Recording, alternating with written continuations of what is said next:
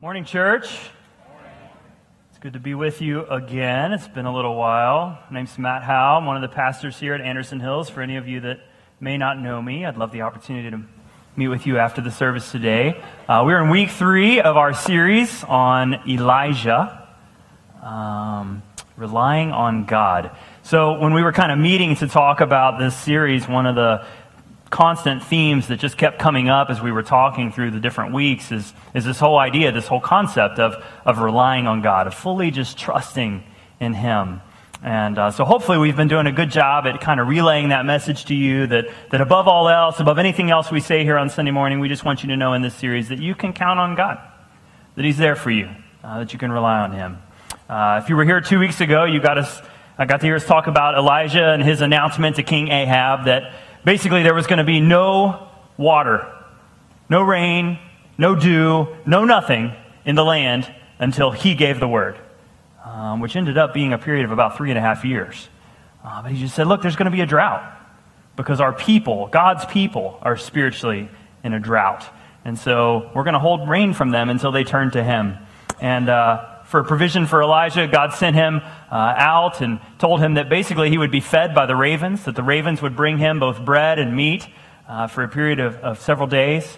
And then he was sent later to a widow in the town of Zarephath, who also had what she thought was only enough flour and oil to last a few more days, and yet somehow the provision that God made lasted for several weeks.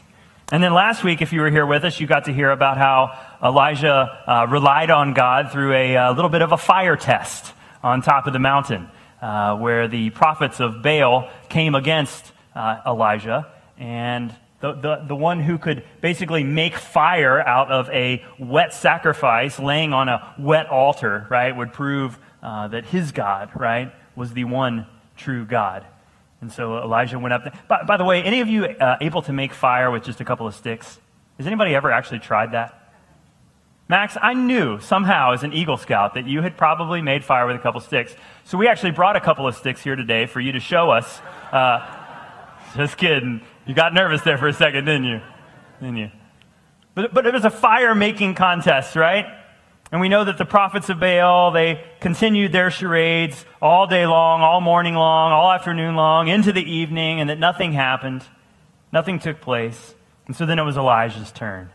And those of you that were here last week, you got to hear about how Elijah repaired the altar of the Lord first, which had been torn down. He arranged the wood and arranged for the appropriate sacrifice, and then saturated them both with water, stepped back, and just watched as God did what only God can do. And so hopefully these last 2 weeks you've been relying on God, learning that concept that you can trust Him, that you can rely on Him. And so on the heels of these dramatic events, the prophet Elijah takes the first steps in announcing to King Ahab that the famine was in fact going to come to an end. Obviously, Ahab had been humiliated by what had happened on the mountain with the whole fire lighting competition. But in spite of Ahab's obvious humiliation, Elijah tells the king to begin to celebrate because the end of the drought is near. And so this is where we pick up our story in 1 Kings chapter 18, verses 41 through 46. God's word says, "And Elijah said to Ahab, 'Go and eat and drink, for there is the sound of heavy rain.' So Ahab went off to eat and drink, but Elijah climbed to the top of Mount Carmel, bent down to the ground, and put his face between his knees." Now, I was wondering in the first service as I was listening to Pastor Mark Putman preach just how big of a climb that was. So I looked it up, and supposedly Mount Carmel is about 1,724 feet in elevation. Okay? So it's a decent little day's climb, right? And he gets up there and he bows to the ground and he puts his face between his knees and he says, "Go and look toward the sea." That's what he tells his servant. Go and look towards the sea. And so the servant went up and looked, and he came back and he said, "There's nothing there." And so Elijah tells him, "Well, go back. Go back and look again." And the Bible tells us that 7 times Elijah told his servant to go back. And 6 times the servant reports nothing.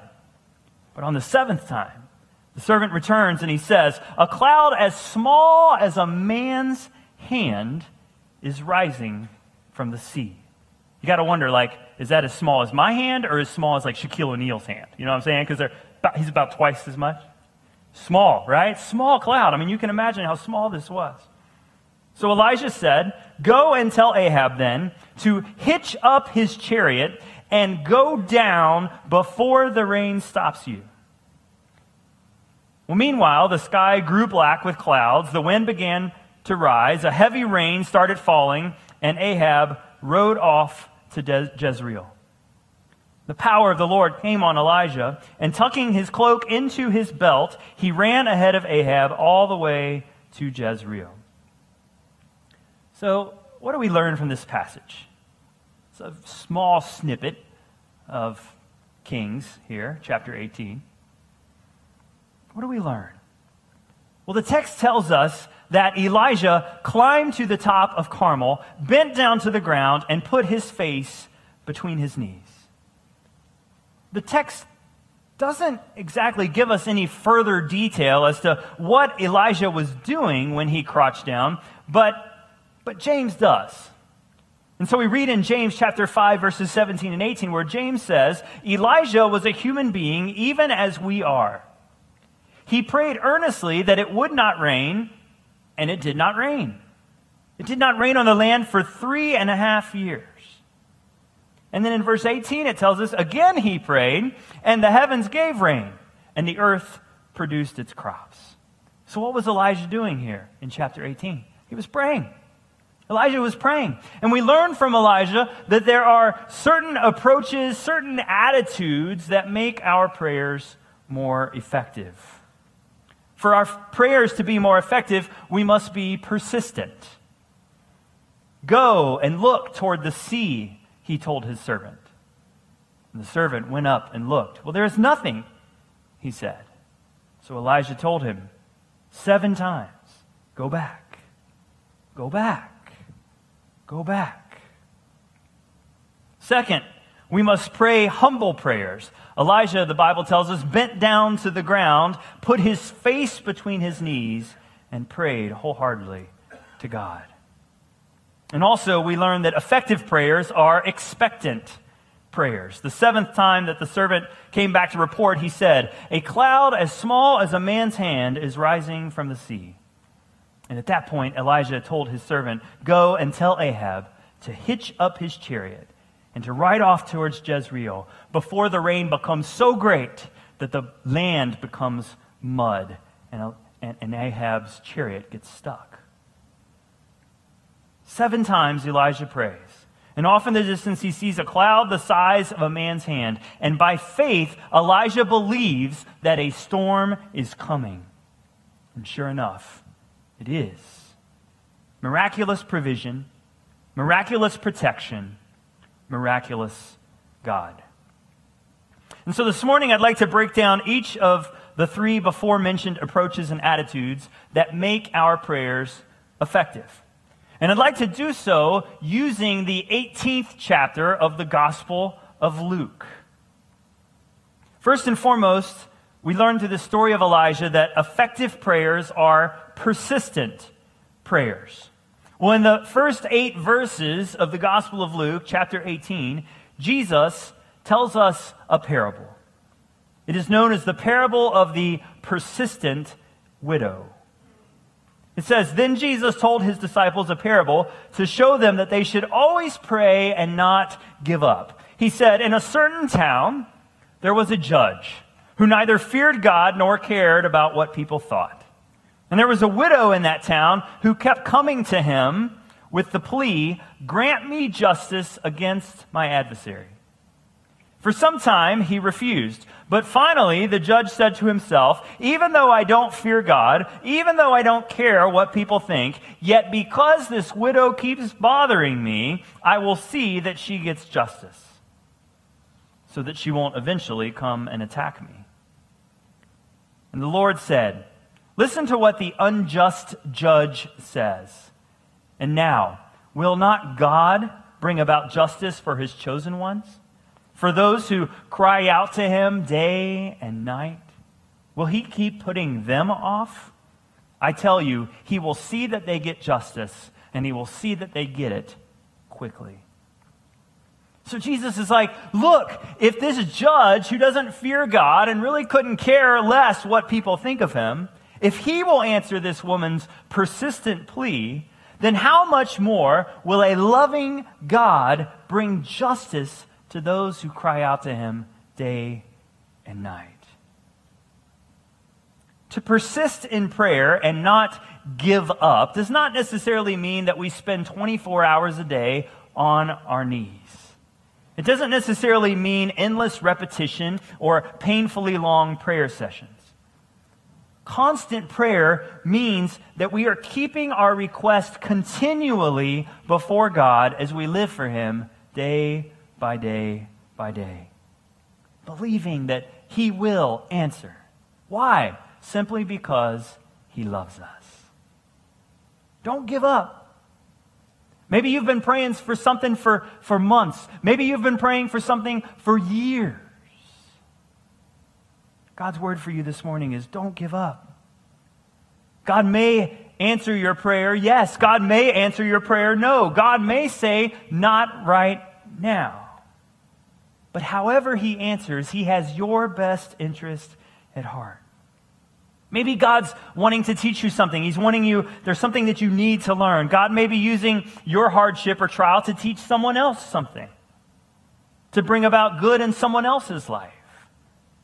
Imagine what it would do for someone to watch you persistently pray over and over and over again for several months or years, only to have your prayer finally answered. Imagine what that would do for another person's faith.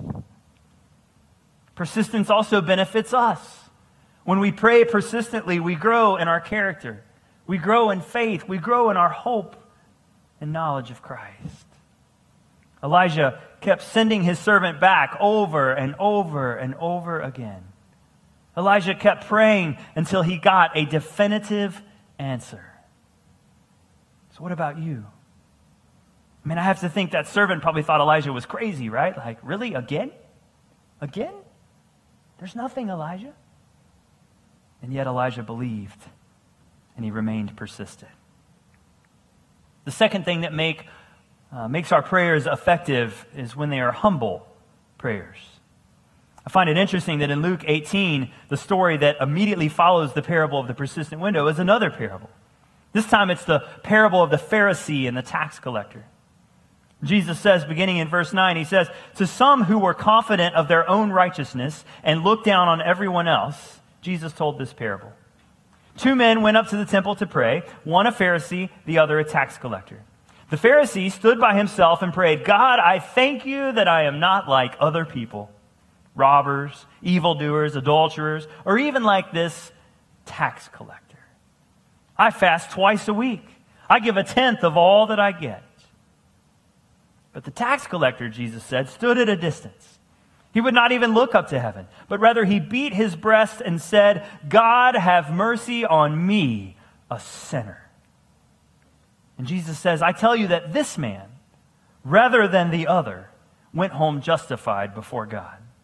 For all those who exalt themselves will be humbled, and all those who humble themselves will be exalted."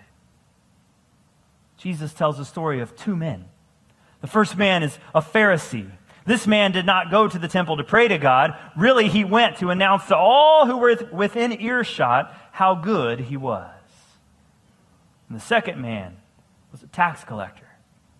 The tax collector went recognizing his sin and begging God for mercy. Humility. There's something to be said for humility in every area of our lives. I mean, self-righteousness, that's dangerous. That's risky. In fact, the Bible says that pride comes before a fall. Pride causes us to despise others. Pride prevents us from learning anything from God. And so in life, we should always have a God first, others second mentality. And then we fall in line after that. And our prayer life is no different.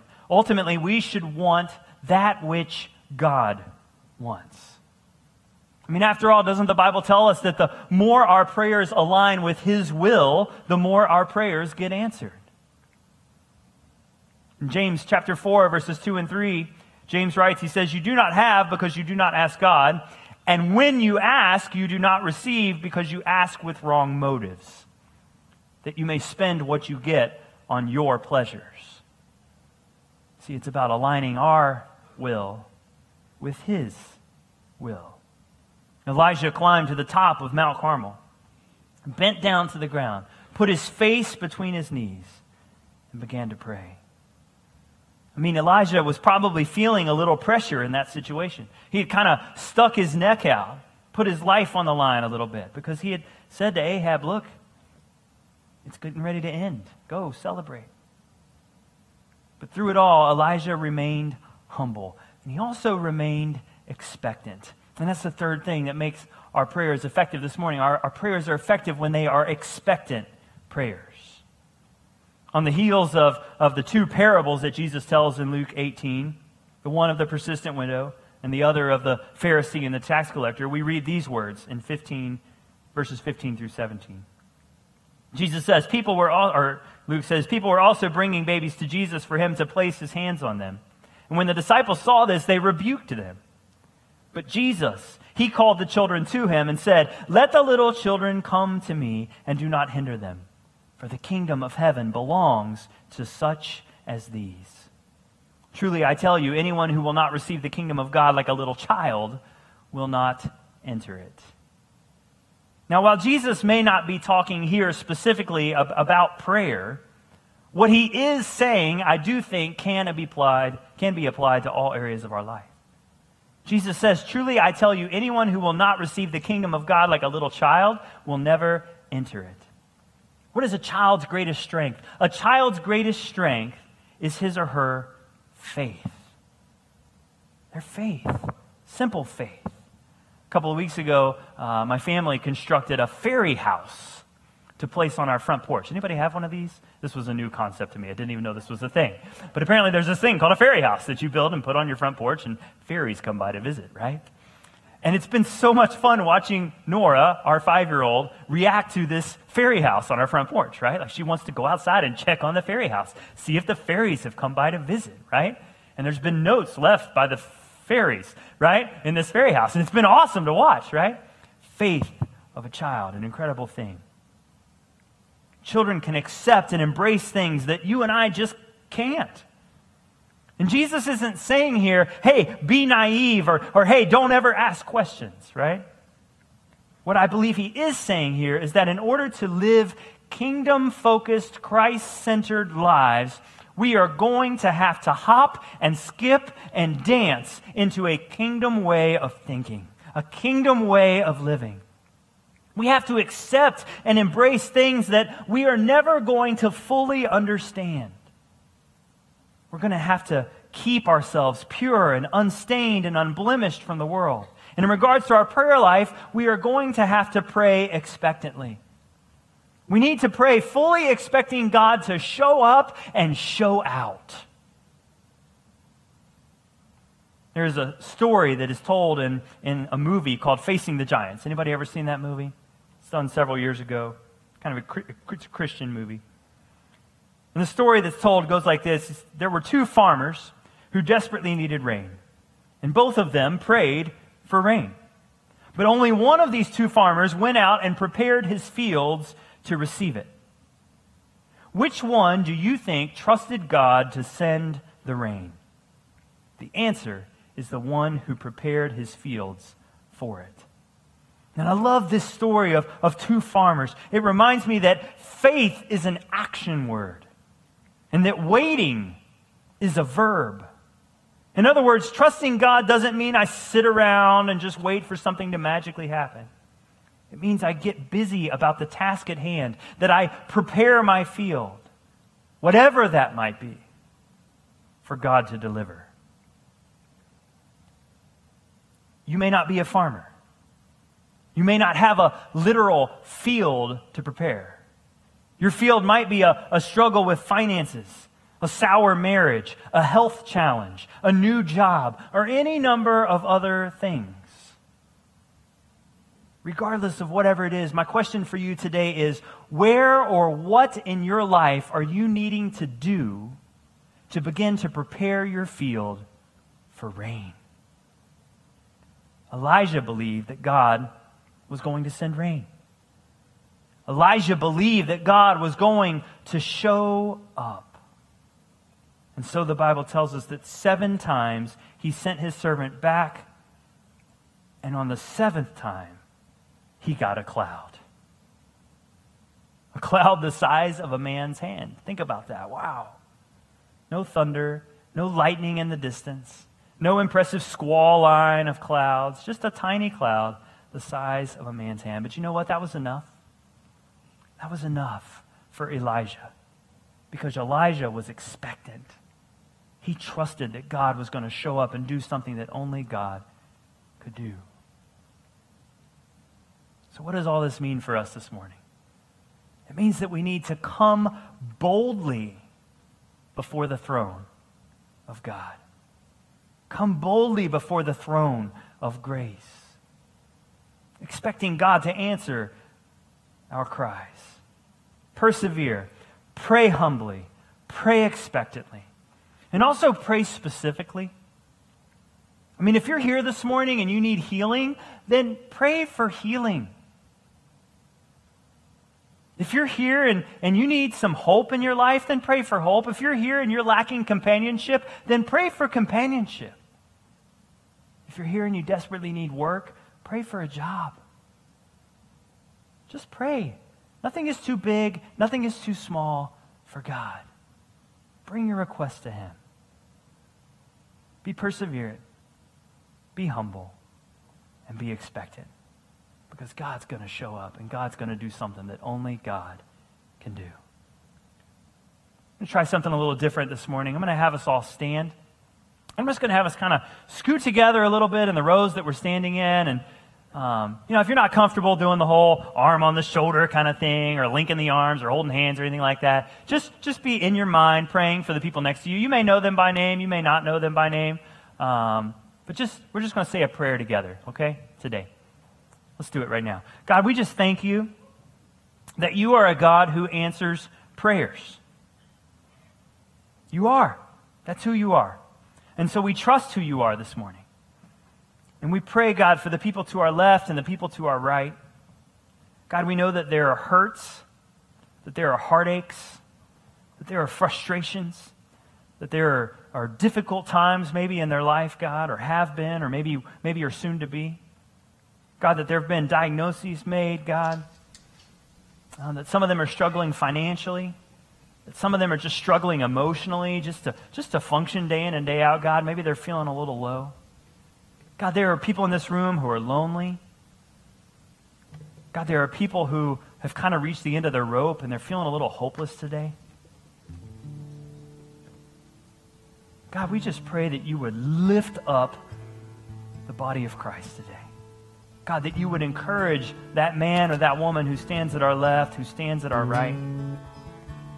God, that you would let them know how special they are. That you would let them know how much you love them. That you would let them know that they're forgiven. That, God, nothing they could ever do or ever have done is beyond your forgiveness and your mercy and your grace.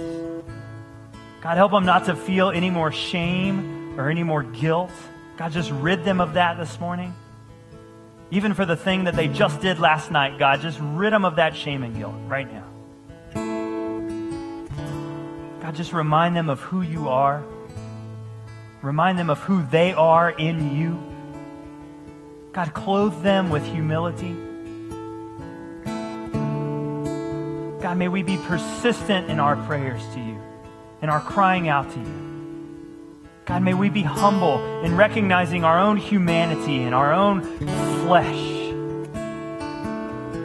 And God, most importantly, may we be expectant. God, may we pray in such a way that says to you, God, we totally trust and completely believe that you're going to show up and do something miraculous in our lives. So God, do that now in the lives of the people here. Show up and do something that only you can, according to your will. In the blessed name of Jesus Christ, our Savior. And all God's people said.